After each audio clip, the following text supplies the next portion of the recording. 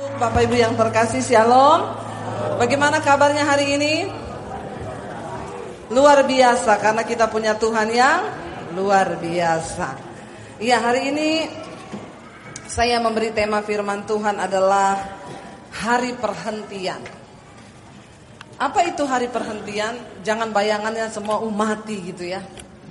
Hari perhentian, kita akan baca dulu yuk. Mari kita buka kitab Ibrani pasal yang keempat. Ibrani pasal yang keempat, tadi pagi saya juga menyampaikan dari Ibrani pasal yang ke-6, dan hari ini kitab Ibrani pasal yang keempat. Saudara, ketika kita membaca firman Tuhan atau Alkitab, ya, saya pengen semua orang Kristen itu masuk lebih dalam akan pengenalan yang benar akan Tuhan.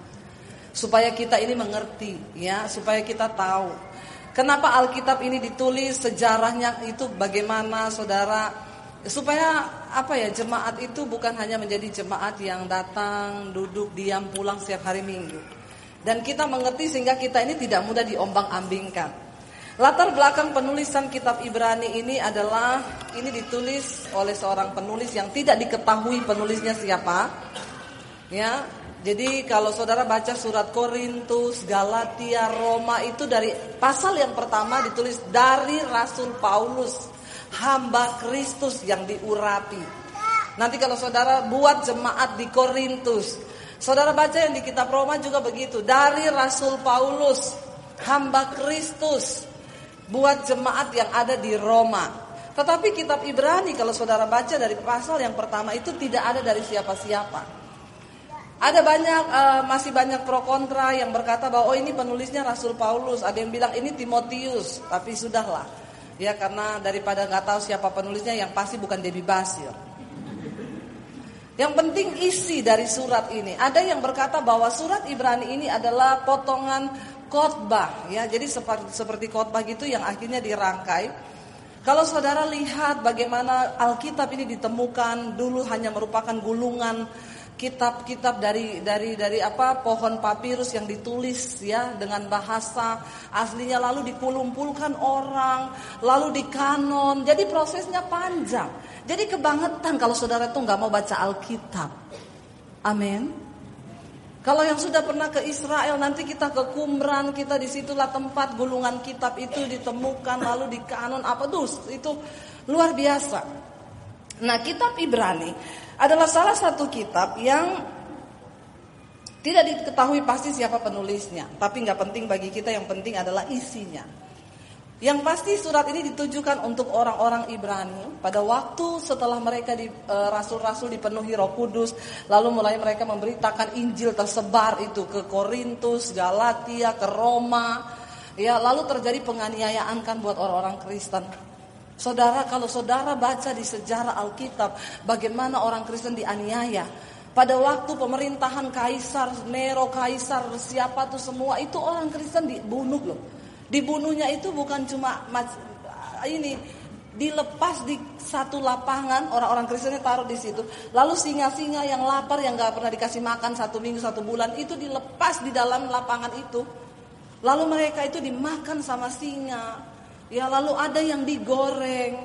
Makanya terjadi ada kisah-kisah di Alkitab tentang Daniel yang dilempar ke dalam gua singa, tapi singanya tidak nafsu lihat Daniel. Ya.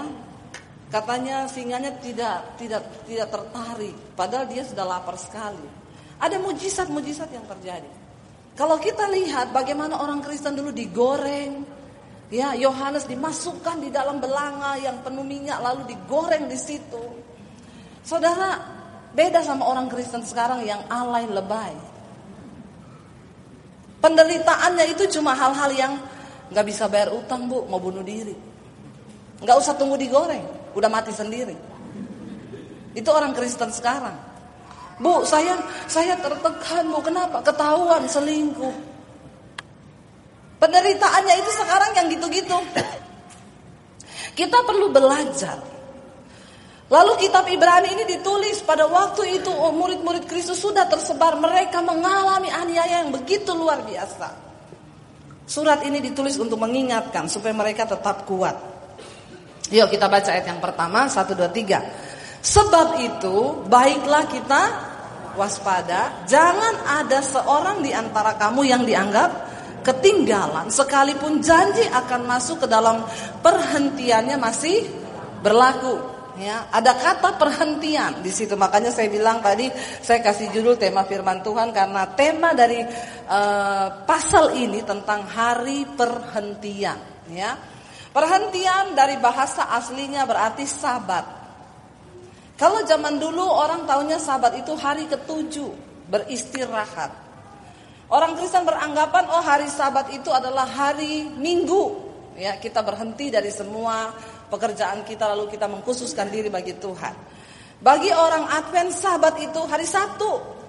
Tapi kita akan lihat sabat yang sesuai dengan perjanjian baru yang dimaksud di sini itu apa. Ya. Baca ayat yang kedua, berkata di sana apa? Ayat yang kedua, karena kepada kita diberikan dan juga kabar kesukaan sama seperti kepada mereka. Tetapi firman pemberitaan itu tidak berguna bagi mereka karena tidak bertumbuh bersama-sama oleh iman dengan mereka yang mendengarnya. Ayat yang pertama tadi berkata begini, ya. Kalau kita kembali lihat di sana dikatakan bahwa janji tentang masuk ke hari perhentian itu ya masih berlaku. Berarti sampai sekarang masih berlaku enggak? Masih. Hari perhentian bukan hanya bicara tentang sabat hari ketujuh bagi bangsa Israel, enggak. Sampai dalam zaman perjanjian baru, hari perhentian masih dibicarakan di dalam Alkitab dan sampai saat ini masih berlaku. Ya, dan ayat ini berkata sebab itu baiklah kita waspada. Bilang kanan kirimu, waspada loh. Ya, waspada supaya jangan ada seorang di antara kamu yang dianggap ketinggalan. Ya, dianggap ketinggalan sekalipun janji untuk masuk dalam perhentian itu masih berlaku. Ayat yang kedua di sana dikatakan, ya sebenarnya pemberitaan firman itu sudah disampaikan. Ya, karena kepada kita diberi katakan juga sama dengan kepada mereka. Tetapi firman pemberitaan itu tidak berguna bagi mereka. Karena apa? Karena tidak bertumbuh bersama-sama oleh iman dengan mereka yang mendengarnya. Di dalam gereja banyak orang Kristen yang duduk setiap hari Minggu mendengarkan pemberitaan firman. Ada yang melihat saya dengan mata begini. Ada yang lihat sambil garuk-garuk, ini pendeta ngomong apa. Ada yang lihat sambil terserah ekspresi saudara mau bagaimana. Tapi ayat ini berkata, jangan sampai kita itu ketutup pintu masuk ke hari perhentian itu karena apa? Karena kita mendengar, sama-sama mendengar loh. Di sini banyak orang semua mendengar nih firman Tuhan setiap hari Minggu. Karena tidak bertumbuh bersama-sama oleh apa? Iman dengan mereka yang mendengarnya. Untuk mendengar firman Tuhan pagi ini, saudara perlu iman. Datanglah dengan sikap hati yang benar. Datanglah dengan iman dan berkata begini, aku yakin dan percaya. Iya, adiknya mungkin bisa dikasih permen dulu. Yang lain tidak usah menoleh kepada adik itu. Namanya juga anak kecil biasa seperti itu. Saudara waktu kecil lebih parah dari itu. Ya, cuman biar yang lain tidak ini, biar adiknya dikasih permen atau dibujuk dulu. Saudara, jadi begini saudara, ada banyak orang dengar firman. Tapi beda yang mendengarnya pakai iman dan yang tidak. Waktu engkau datang ke tempat ini hari ini, datanglah dengan sikap hati yang benar. Ya, datang dengan sikap hati yang benar. Berkata Tuhan, aku tuh rindu, pengen dapat sesuatu dari firman. Jadi, saudara ya, jadi kita ini mendengar dengan iman dan tidak itu berbeda. Ada orang-orang itu yang ke gereja bolak-balik, tapi gak pernah nyantol firman. Kemarin saya ditelepon sama satu orang, dia bilang, "Ibu, saya dapat nomor telepon ibu dari channel YouTube ibu. Saya mendengarkan khotbah-khotbah ibu di YouTube." Dia bilang gini, "Bu, nama saya baru jadi Kristen 10 bulan. Saya ini dulu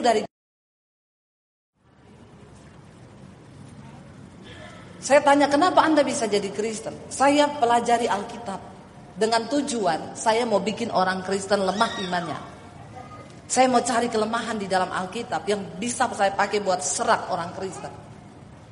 Waktu saya mulai baca Injil, Bu, saya baca perkataan Yesus. Justru saya diberkati. Belum tahu dia. Jangan coba-coba baca Alkitab, apalagi Injil. Engkau pasti tertarik dan terpikat olehnya.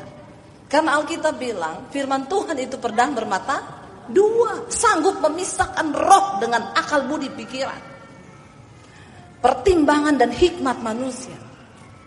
Lalu dia bilang, waktu saya baca Injil, Bu, saya tertarik dengan apa yang Yesus ajarkan. Kasihilah sesamamu manusia seperti dirimu sendiri. Doakan orang yang aniaya kamu. Padahal saya, jangankan aniaya, orang baik pun disuruh bunuh.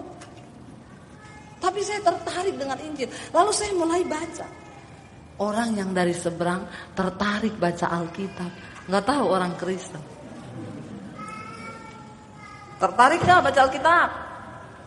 Bagaimana mungkin membaca saja aku sulit. Jadi saudara, dia bilang, saya baca, Bu. Akhirnya saya mulai tertarik dengan pribadi Yesus. Saya baca Alkitab, saya mulai berubah. Karena firman Tuhan berkata, segala tulisan yang diilhamkan Allah itu bermanfaat. Untuk menyatakan kesalahan, untuk menegur orang, untuk membawa orang ke dalam jalan kebenaran. Dan yang terutama, merubah kelakuan. Jadi Alkitab firman Tuhan itu fungsinya merubah kelakuan. Jadi orang ke gereja tiap hari Minggu dengar firman, baca Alkitab, kelakuannya gak berubah. Itu yang saya bingung. Ini tadi ayat yang bilang apa? Pemberitaan firman itu tidak bertumbuh bersama-sama dengan iman mereka yang mendengarnya.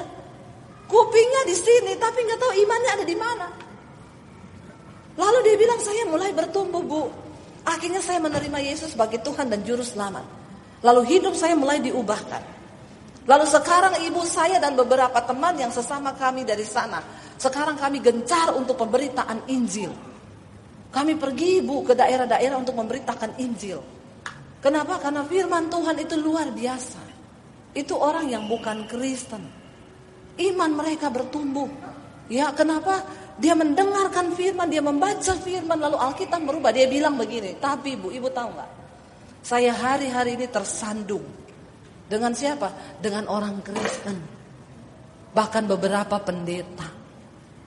Saya bilang, Pak, tidak usah tersandung, Pak. Tersanjung saja. Kenapa Bapak gak perlu tersandung? Saya, Pak, kalau mau tersandung sama orang Kristen, saya dulu pernah bilang sama satu orang pendeta, Pak, lihat model pendeta kayak Bapak, saya pengen pindah lagi. Bener. Tapi untung saya lihat Yesus, gak lihat Bapak.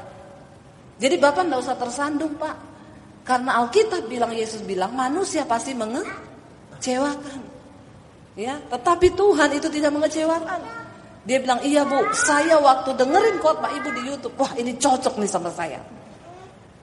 Bicara tentang kekudusan, bicara tentang perubahan karakter, itu yang orang Kristen harus dengar. Saya diundang di beberapa persekutuan mereka punya persekutuan, saudara. Tapi sayang mereka itu gak ada yang dukung. Orang Kristen tidak mendukung. Mereka cuma pinjam ruangan di mana boleh dipinjam. Saya lihat tayangan pengumuman dana kas kita bulan ini 15 juta. Ya, itu semua. Ya, mereka kalau sebelum ibadah baca doa Bapa kami dalam bahasa Arab. Wow, saudara. Lagu-lagunya, saudara. Lagu-lagunya nggak kayak kita orang Kristen. Allah mengerti. Allah peduli. Ada masalah, Allah mengerti. Allah lebay.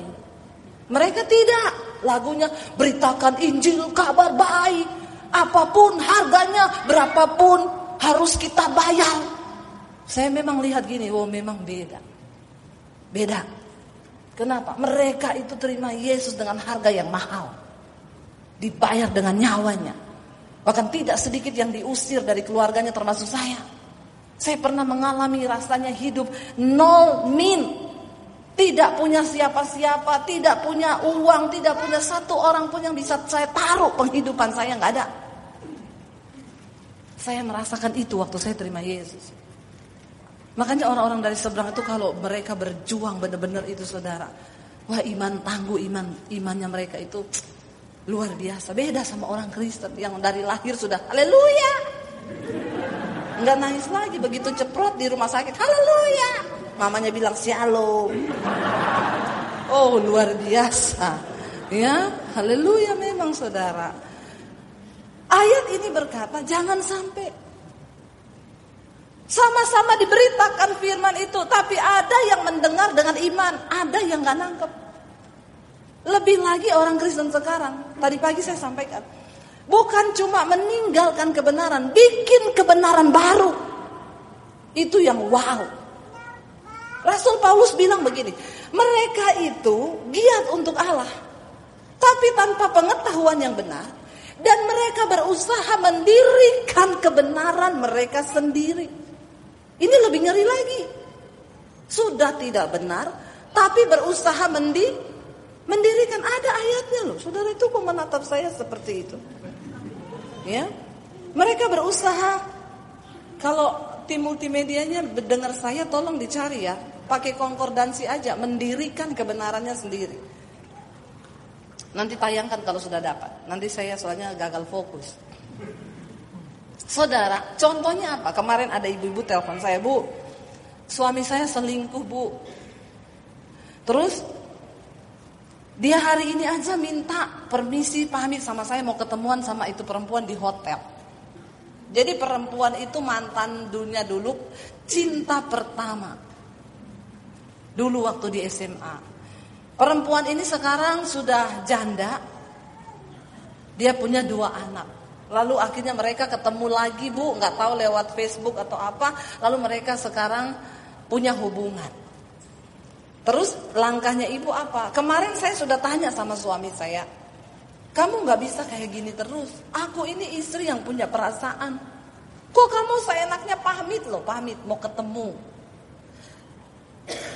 Coba kalau ibu-ibu di sini bayangkan suamimu pamit mau ketemu mantan di hotel. Terus ya orang kalau ketemuannya di hotel kan saudara sudah tahu kan, ngapain kan? Di hotel itu cuma ada kasur, bantal dan guling. Jadi kalau masuk hotel pasti pengen bobo. Jadi saudara tahu yang terjadi. Lalu Bu, kemarin tuh saya marahin, saya bilang, kamu pilih saya atau janda itu, pilih aja. Dia bilang, saya pilih dua-dua. Suaminya pilih dua-dua. Luar biasa ya. Saya pilih dua-dua. Ya nggak bisa, kata istrinya, saya nggak mau kamu pilih dua-dua, kamu pilih salah satu. Enggak. Kenapa saya pilih dua-dua? Kamu dengar ya, saya bilang sama kamu, kamu orang Kristen. Janda itu mantan saya juga orang Kristen. Tuhan mengajarkan kita untuk saling mengasihi. Oh haleluya. Bapak-bapak jangan ditiru, ini adegan berbahaya. Hanya dilakukan oleh para ahli saja. Ya, kamu orang Kristen, saya orang Kristen, itu janda orang Kristen. Kalau saya tinggalin dia, yang urus dia siapa? Yang kasih dia perhatian dan kasih sayang. Ya, nah ini saudara. Coba ayat 2-nya kita baca saja supaya saudara mengerti ya. Ayat 2-nya berkata begini. Roma 10 ayat 2, 1, 2, 3. Sebab aku dapat memberi kesaksian tentang mereka, bahwa mereka itu sungguh-sungguh apa? Giat untuk Allah, tetapi tanpa pengertian yang benar. Giat untuk Tuhan loh. Oh ini bukan kelas jemaat biasa. Giat untuk Tuhan. Doa malam datang, doa pagi datang, doa puasa datang, doa pelepasan datang. Semua doa dia datang. Doa jenazah datang. Giat untuk Allah. Ayat 3 berkata apa? Sebab oleh karena mereka tidak mengenal kebenaran Allah, dan oleh karena mereka berusaha apa? Mendirikan kebenaran mereka sendiri, maka mereka tidak takluk kepada kebenaran Allah. Sudah tidak mengenal kebenaran firman, bikin kebenaran sendiri. Yaitu tadi, Tuhan mengasihi kamu, Tuhan juga mengasihi janda itu. Jadi kamu harus memaklumi kenapa aku mengasihi janda itu. Karena aku mau jadi anak Tuhan yang melakukan firman-Nya. Enggak. Orang begini kalau ketemu saya baptis ulang. Saya rendam agak lama. 15 menit. Supaya dia buka mata langsung di rumah Bapa di sorga. Lebih baik tubuhnya binasa tapi jiwanya selamat. Ngeri gak saudara? Udah salah, tidak ngerti kebenaran, bikin kebenaran sendiri. Berapa banyak kita nih orang Kristen begitu? Kita bikin kebenaran kita yang menurut itu kita tuh benar. Rasul Paulus berkata, aku ingin berada di dalam Kristus, tapi bukan dengan kebenaranku, melainkan dengan kebenaran Kristus. Jangan bikin kebenaran sendiri. Ada bapak-bapak udah tua pak, iya sakit di rumah sakit. Ada enggak hal yang bapak rasa belum berkenan kepada Tuhan? Ada bu. Saya itu sama anak saya laki-laki bermusuhan. Sudah berapa lama? Puluhan tahun sejak dia belum menikah. Bermusuhan kenapa pak? Dia menikah dengan perempuan yang saya tidak setuju. Terus saya bilang kalau kamu mau menikah sama perempuan yang papa gak setuju, silakan menikah. Papa kutuk kamu dan anak-anakmu tidak akan mungkin bahagia. Bapaknya ini seorang pengerja di gereja. Saya tanya, sekarang sudah berbaikan pak? Oh enggak. Bapak pernah telepon anak bapak? Enggak pernah. Kenapa? Pantang bagi saya bu. Kenapa? Saya ini orang tua. Enggak ada cerita orang tua minta maaf sama anak. Yang ada itu anak minta maaf sama orang tua. Saya bilang, Pak, ayatnya di mana? Bapak kasih tahu saya, bisa saya khotbahkan, Pak. Kalau ada ayatnya itu saya khotbahkan juga. Hai saudara-saudara, firman Tuhan berkata, orang tua, jangan pernah minta maaf kepada anakmu karena Anda lebih tua dan anakmu lebih muda, karena itu bertentangan dengan hukum Allah. DEBBY 1 ayat 7. Itu namanya bikin ayat sendiri. Ketika engkau berkata engkau mau hidup berkenan pada Tuhan, engkau harus capai standar Tuhan. Kalau standar Tuhan di sini, jangan kamu turunin. Apalagi kamu hilangin, bikin standar sendiri. Saudara, hidup kita berbahagia waktu kita ikuti standar Tuhan. Ini sudah tidak mengerti kebenaran. Bukan gak dengar firman loh. Dengar tapi gak pakai iman. Bukan gak aktif di gereja. Giat untuk Allah. Giat banget untuk Tuhan. Sering kita temui orang-orang kayak begini. Di gereja, bolak-balik ke gereja. Ya, doa apa-apa diikuti. Semua diikuti tapi kelakuannya gak pernah berubah. Apa sih tujuan saudara datang ke gereja? Datang dengan iman yuk. Tuhan aku percaya, aku dengar firman, aku dapat sesuatu dari Tuhan dan aku mau berubah. Ada orang-orang Kristen yang duduk di gereja ini tapi punya musuh. Sama ipar gak omongan, sama siapa-siapa gak bicara. Saudara mari kita bertobat yuk, kita hidupi firman Tuhan. Amin. Lalu ayat yang berikutnya tadi berkata apa?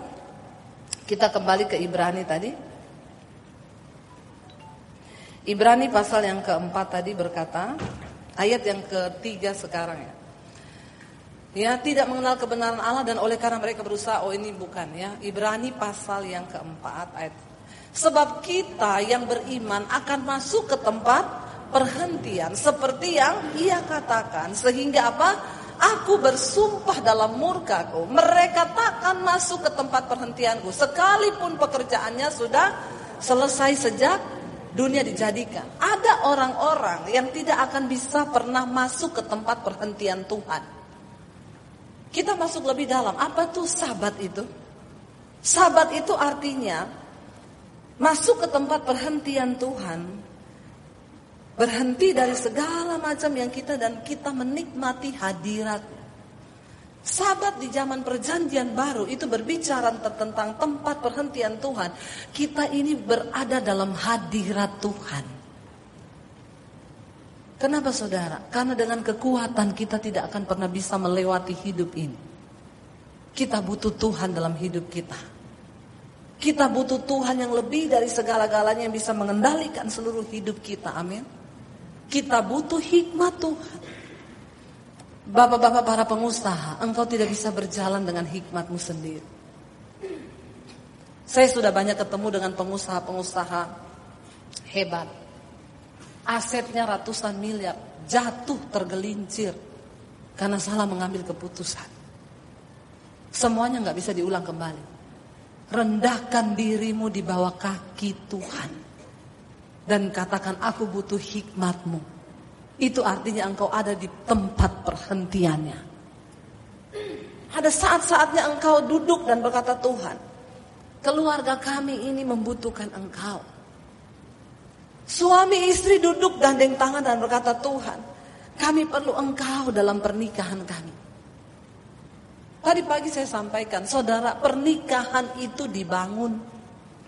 Kenapa sekarang banyak terjadi perceraian di kalangan Kristen? Karena orang Kristen itu lupa bahwa pernikahan itu harus dipupuk. Kita di sini sekarang tuh kebalik, sibuk dengan prewed. Waktu prewed itu semua yang manis dikeluarkan. Makanya saudara lihat foto-foto prewed, satu di atas batu karang, satu di bawah. Foto saudara, satu di atas pohon, satu di bawah. Di atas tebing ombak berpelukan, sekalipun dihajar sama ombak dari belakang tetap kuat berpelukan. Itu foto prewed. Ya, tunggu kalau sudah afterwed. Banyak orang Kristen sekarang itu cuma top di awal. Sebelum pernikahan semuanya dipersiapkan. Bahkan maaf, banyak yang utang gara-gara menikah. Tidak usah angkat tangan. Bertobat saja. Teman saya telepon saya, doakan ya, kenapa? Saya ini lagi pengajuan bank, tapi belum disetujui bank kredit saya. Buat apa? Saya mau menikah. Saya bilang, enggak usah nikah kalau utang. Benar gak saudara? Karena esensi dari sebuah pernikahan itu bukan pestanya. Amin. Esensi dari pernikahan itu kan pemberkatannya. Saya waktu mau menikah sama suami saya di Solo, saya bilang sama suami saya, kalau kamu tidak punya uang, gak usah resepsi kita. Jangan minta uang orang tuamu. Kita diberkati di gereja sudah cukup. Bikin di pastori aja orang-orang gereja semua. Yang penting sudah tahu, foto siarkan di sosial media. Orang satu dunia sudah tahu kita sudah menikah. Waktu ditumpang tangan pendeta begini, sudah itu aja cukup. Ya, kata saya bilang sama suami saya gak mau kamu minta uang ke keluargamu. Atau pinjam uang hanya untuk pesta pernikahan, enggak usah. Saya juga udah gak punya keluarga, saya gak mungkin minta sama orang tua saya, orang saya diusir. Lalu kami mulai berdoa. Ketemu satu pengusaha. Kalian udah yakin dari Tuhan? Apa belum? Sudah Pak. Ya kalau udah yakin nikah aja. Iya, lagi berdoa. Udah atur semuanya, nanti saya yang biayai. Kalau semuanya dari Tuhan tuh pokoknya luar biasa deh. Lalu dia sendiri yang pergi cari gedung, dia yang pergi cari jas buat suami saya, dia yang pergi cari baju buat saya, dia dan istrinya. Kita ini pokoknya tinggal duduk. Ya, tamu-tamunya dia undang, tamu-tamunya para pengusaha. Begitu selesai pesta, saya sama suami hitung angpau. Saya tanya sama bapak itu, Pak, pesta ini kemarin keluarnya berapa? Pestanya lumayan besar, di jalan besar di kota Solo. Bapak keluar berapa waktu kita menikah kemarin? Sekian. Kita hitung angpaunya persis, sama-sama yang dia keluarkan. Kita balikin duitnya semua. Dia bilang, enggak usah, enggak, Bapak cuma lewat tok, dipinjam Tuhan tok Bapak. Ini Tuhan balikin duitnya. Kalau saya enggak kembalikan, nanti kemuliaan buat Bapak. Tapi kalau saya balikan, kemuliaan buat Tuhan. Amin. Udah kita menikah saudara. Ketika kita mulai menikah, kita mulai melihat tuh penyertaan Tuhan. Penyertaan Tuhan. Asal dua orang bersepakat sepakat di dunia ini, maka Tuhan sanggup memberkati. Masalahnya orang Kristen waktu belum nikah masih prewed sepakat. Begitu sudah afterwed, mulai itu gak sepakat. Mulai itu, Bu, saya gak cocok sama pasangan saya. Kemarin saya di YouTube saya angkat tentang apakah perselingkuhan itu hal yang wajar atau tidak wajar. Saya wawancarain beberapa ibu-ibu di persekutuan doa. Ibu-ibu itu bilang, ya makanya istri-istri kita ini harus jaga suami gini. Ada yang komen begini, ya, iya enak banget komen-komennya gini. Mungkin belum pernah rasa suaminya diambil sama pelakor. Terus dia bilang gini, coba rasakan kayak saya. Saya sudah berdoa takut Tuhan dapat suami pemabok, penjudi, pesinah, pemarah. Komplit banget suaminya. Spesial pakai telur. Pemarah, pesinah, petinju, ya, pemabok, penjudi.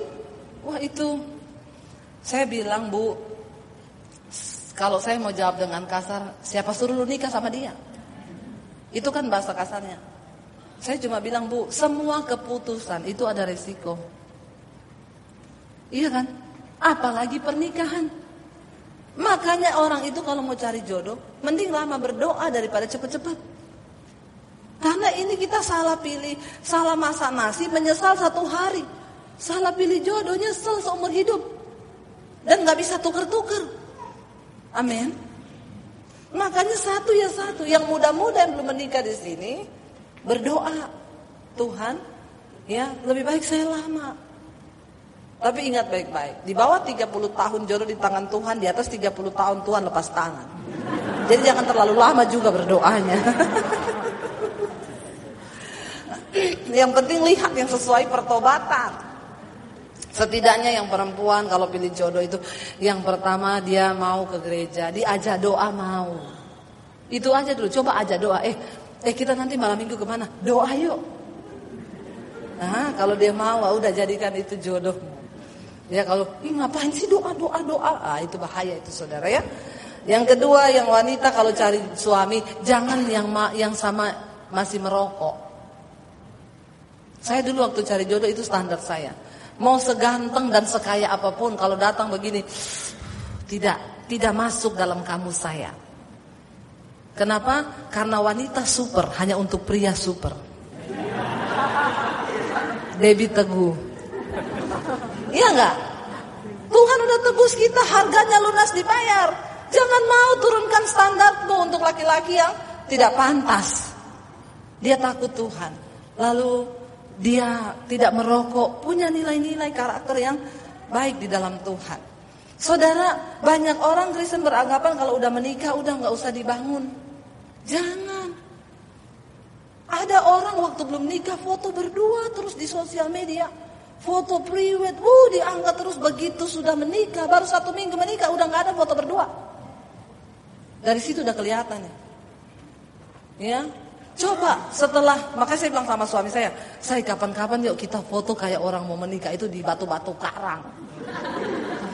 Terus kita angkat jadi album di Instagram atau di Facebook, kita tulis gini, afterwed. Bener gak saudara? Itu yang bener. Setelah 19 tahun pernikahan masuk tahun yang ke-20 nih ayo kita bikin begitu. Saya sama suami sampai sekarang masih kirim-kiriman love loh di WA. Masih. Ya, nanti kalau kita nih nggak ketemu nih setengah hari udah nggak ketemu kan. Suami saya tahu nanti jam 12 saya habis khotbah nih pasti dia WA saya. Udah selesai, iya aku kangen loh. Masih begitu. Amin bapak-bapak. Amin ibu-ibu. Ibu-ibunya gak ada yang amin. Pernikahan itu dijaga, dirawat. Bagaimana caranya? Mari kita kembalikan fungsi Alkitabiah. Pakai firman untuk membangun rumah tanggamu. Alkitab berkata istri itu diciptakan sebagai seorang penolong dalam rumah tangga.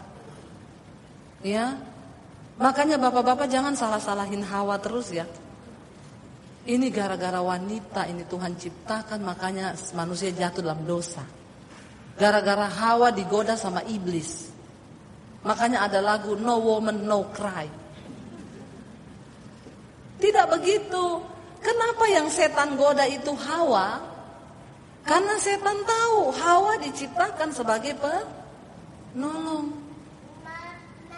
Wanita penolong itu, saudara. Saya itu kalau pulang pelayanan dikasih roti. Saya buka rotinya. Pisang coklat kesukaan suami saya. Enggak jadi saya makan, saya masukin lagi. Saya ambil satu keju kesukaan anak saya yang gede. Saya masukin lagi. Ambil satu, ini coklat toh kesukaan anak saya nomor 2. Akhirnya saya tidak makan. Karena wanita itu penolong. Kita kalau di rumah semua satu keluarga mau makan, udah nggak ada nasi nih. Ya kita kan kasih dulu suami kan. Terus dia tanya, kamu nggak makan? Nggak, masih kenyang. Padahal nasi habis. Lain kalau wanita perongrong, dia makan duluan. Dia nggak peduli tuh suami sama anaknya lapar, pokoknya dia makan dulu. Suaminya tanya, kamu udah makan? Belum. Itu perongrong itu. Ya, ketika setan goda Hawa, setan bilang, Hawa, makan buah itu, kamu akan jadi sama seperti Allah. Dan Alkitab berkata, Hawa ambil buah itu, dia makan. Ketika tinggal separuh, teringatlah dia akan suaminya. Bener kan? Dia ingat, udah mau habis suamiku belum merasa enak banget. Maka dikasih sama suami. Akhirnya dua-dua jatuh. Coba kalau yang iblis ganggu Adam. Adam makan itu buah diam-diam, satu pohon habis. Dia tidak kasih istrinya. Waktu istrinya datang, Adam ngapain? Enggak. Kamu makan sesuatu? Tidak. Nah, iblis tahu. Makanya bukan pria yang digoda, wanita. Karena wanita ditakdirkan sebagai penolong. Jadi bapak-bapak jangan salahin wanita terus. Amin. Coba bapak-bapak bilang amin. Tidak rela bilang aminnya. Ayo kita taruh firman Tuhan dalam rumah tangga kita. Kalau cari orang cocok, tidak ada orang cocok. Saudara menikah cocok gak? Ada pendeta khotbah di mimbar. Saya sama istri saya selama kami menikah tidak pernah bertengkar. Saya baptis ulang kau. Saya rendam agak lama 15 menit lagi di pendeta ini. Ada orang percaya manusia gak bertengkar? Kalau saya gak mau yang pencitraan begitu. Saya sama suami saya sering bertengkar. Kenapa? Karena memang kita tidak cocok. Sampai saat ini saya sama suami cocok? Tidak. Cuma satu yang mencocokkan kami, yaitu firman Tuhan. Ketika suami tunduk pada firman, istri tunduk pada firman, maka kita bisa jadi cocok. Kita perlu berada di tempat perhentiannya Tuhan. Di dalam hadirat Tuhan. Supaya kita dimampukan untuk menjadi pelaku-pelaku firman Tuhan. Nah kalau saya berkomitmen melakukan firman, suami saya berkomitmen melakukan firman, itu kan yang bikin kita cocok. Benar gak? Kenapa sampai detik ini kami masih punya komitmen berantem 5 menit cukup? Sampai detik ini kita bikin komitmen itu. Karena namanya 2 orang menjadi satu, itu tidak mudah. 2 orang jadi satu. Yesus bilang, rumus dari pernikahan Kristen 1 tambah 1 sama dengan 1. Jangan bilang 2, saudara bikin ayat baru. Pernikahan Kristen Yesus bilang 1 tambah 1 sama dengan 1. Artinya apa? Separuh saya mati, separuh suami saya mati. Apa yang dimatikan? Daging. Apa yang dimatikan? Ego. Amin. Keakuan. Itu yang harus kita matikan. Tadi pagi saya sampaikan, ada satu orang suami datang sama saya, Bu, tolong kasih saya ayat yang ngomong gini, hai istri, tunduklah kepada suamimu. Saya bilang, buat apa Pak? Mau saya kasih istri saya, biar dia itu belajar lakukan firman. Sebentar Pak, sebelum saya kasih yang buat istri Bapak, saya cari dulu yang buat Bapak. Ya, yang buat suami dulu ya Pak ya. Kan Bapak tanya nih Pak ya. Saya kirimkan ayatnya. Demikian jugalah suami. kasihilah istrimu seperti engkau mengasihi tubuhmu sendiri. Sebab di manakah orang membenci tubuhnya sendiri? Tidak ada. Saya kasih. Pak, Alkitab bilang suami harus mengasihi istri seperti dia mencintai tubuhnya sendiri. Terus dia bilang, oh ada ya. Saya bilang ada. Jangan cuma cari tahu firman untuk tembak istri. Para suami bilang amin. Kok ini suami terus yang kena ya? Karena pengkhotbahnya perempuan. Sekali-sekali kan, jarang-jarang kan juga ada perempuan. Ya, jadi saya bilang, Bapak, kalau Bapak sudah melakukan ayat itu, mencintai dan mengasihi istri seperti tubuhmu sendiri, baru Bapak bisa tuntut istri, tunduklah kepada suamimu. Kenapa ada istri yang tidak tunduk pada suami? Karena di situ pasti ada suami yang tidak mengasihi istri. Bapak-bapak, kenapa ada istri yang tidak tunduk pada suami? Karena di situ pasti ada suami yang tidak mengasihi istri. Bapak-bapak bilang,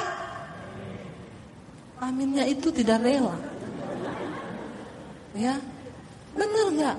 Ayo kita mau komitmen melakukan firman. Jangan sampai ayat tadi bilang kita nggak dapat kesempatan masuk. Yang pertama arti dari hari perhentian itu berada dalam hadirat Tuhan.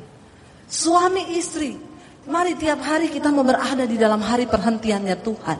Dan kita mau berkata, Tuhan, tidak bisa dengan kekuatan kami. Kami butuh Engkau dalam rumah tangga kami.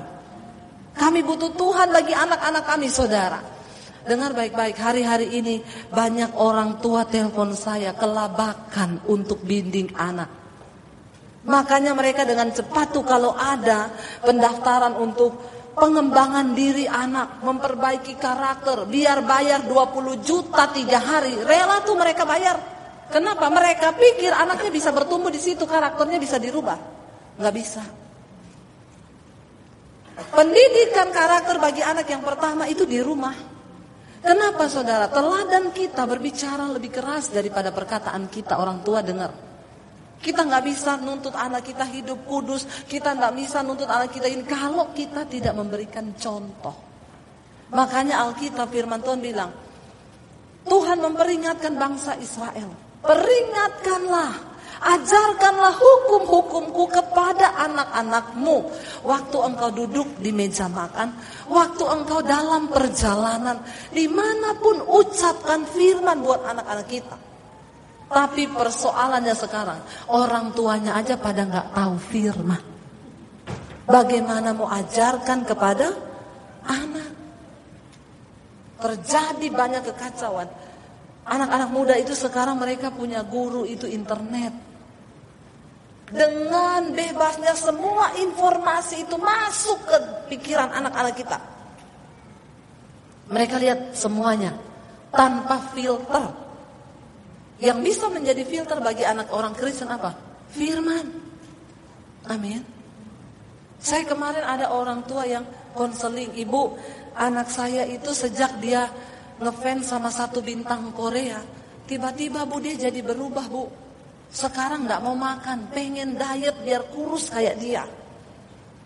Sekarang lebih gila lagi Bu, bukan cuma gak mau makan, makanan di rumah dibuang semua.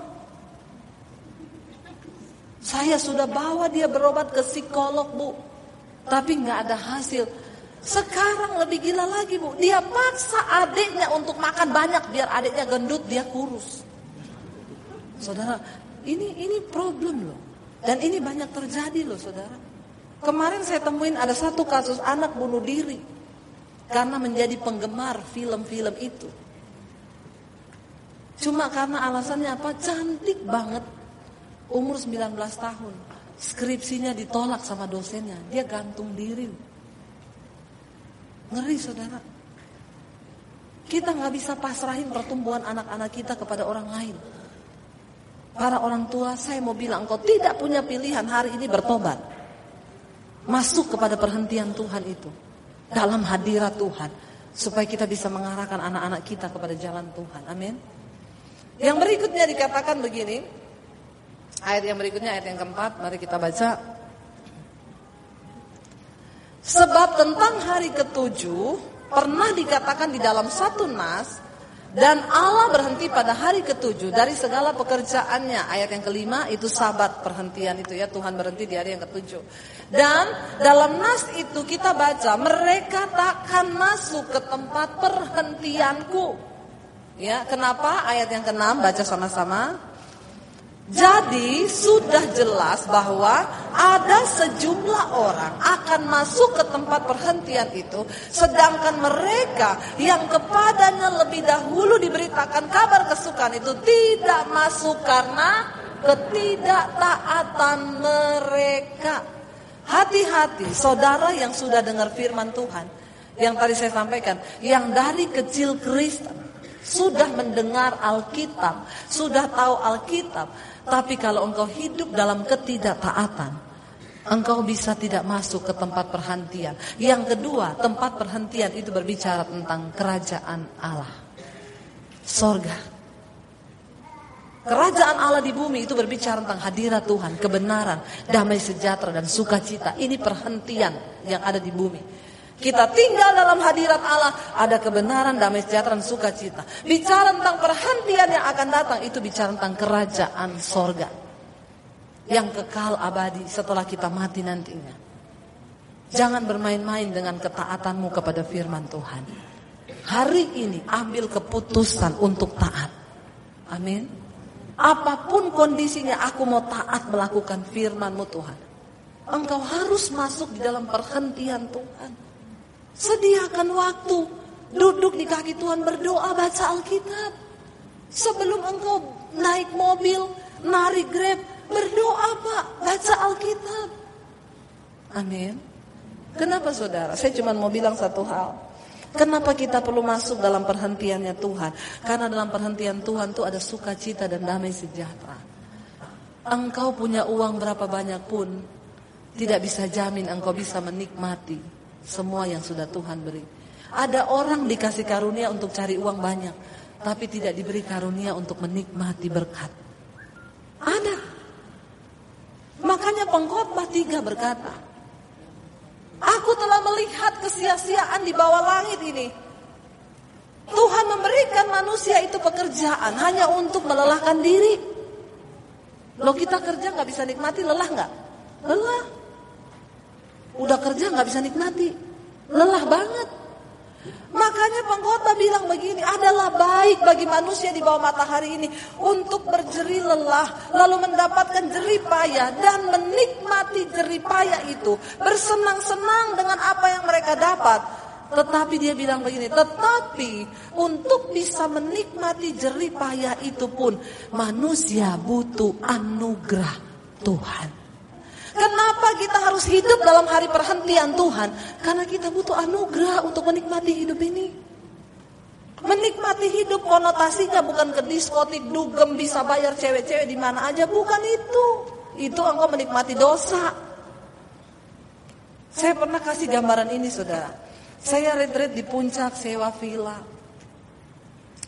Bapak penjaga villanya ngopi di pinggir kolam renang, anaknya renang. Mamanya goreng pisang di dapur. Sesekali datang bawa pisang, mereka bercengkrama di pinggir kolam. Saya tanya, Bu, Pak, yang punya villa sering datang ke sini? Enggak pernah.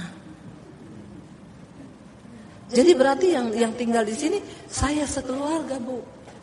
Ya begini, anak saya tiap hari berenang. Saya ngopi di pinggir kolam.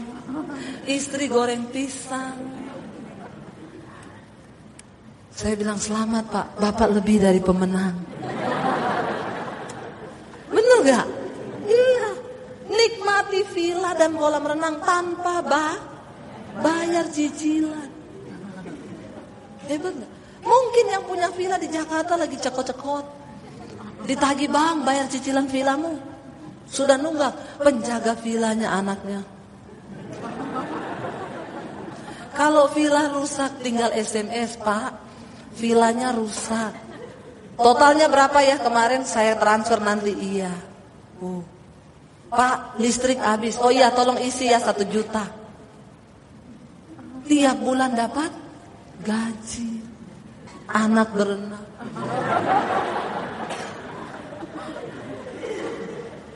Lebih dari pemenang. Tunggu saudara, dari gambaran ini, mari kita menyadari arti hidup. Arti hidup manusia itu apa? Dia dan keluarganya begitu berbahagia, walaupun tidak memiliki. Ada orang-orang yang tidak dikasih karunia untuk memiliki, tapi dikasih karunia untuk menikmati. Apa sih arti kebahagiaan kita? Bukan waktu kita dapat semua yang kita inginkan. Karena seringkali keinginan hati kita itu bukan standar Tuhan. Bahkan untuk menikmati kebahagiaan engkau butuh anugerah Tuhan. Ayo masuk dalam tempat perhentian Tuhan. Itu tempat terindah di mana engkau bisa menikmati semua yang Tuhan berikan. Bukan soal nyaman atau tidak. Makanya Daud bisa menulis sebuah mazmur. Sekalipun aku dalam lembah kekelaman, aku gak takut karena Tuhan ada besertaku.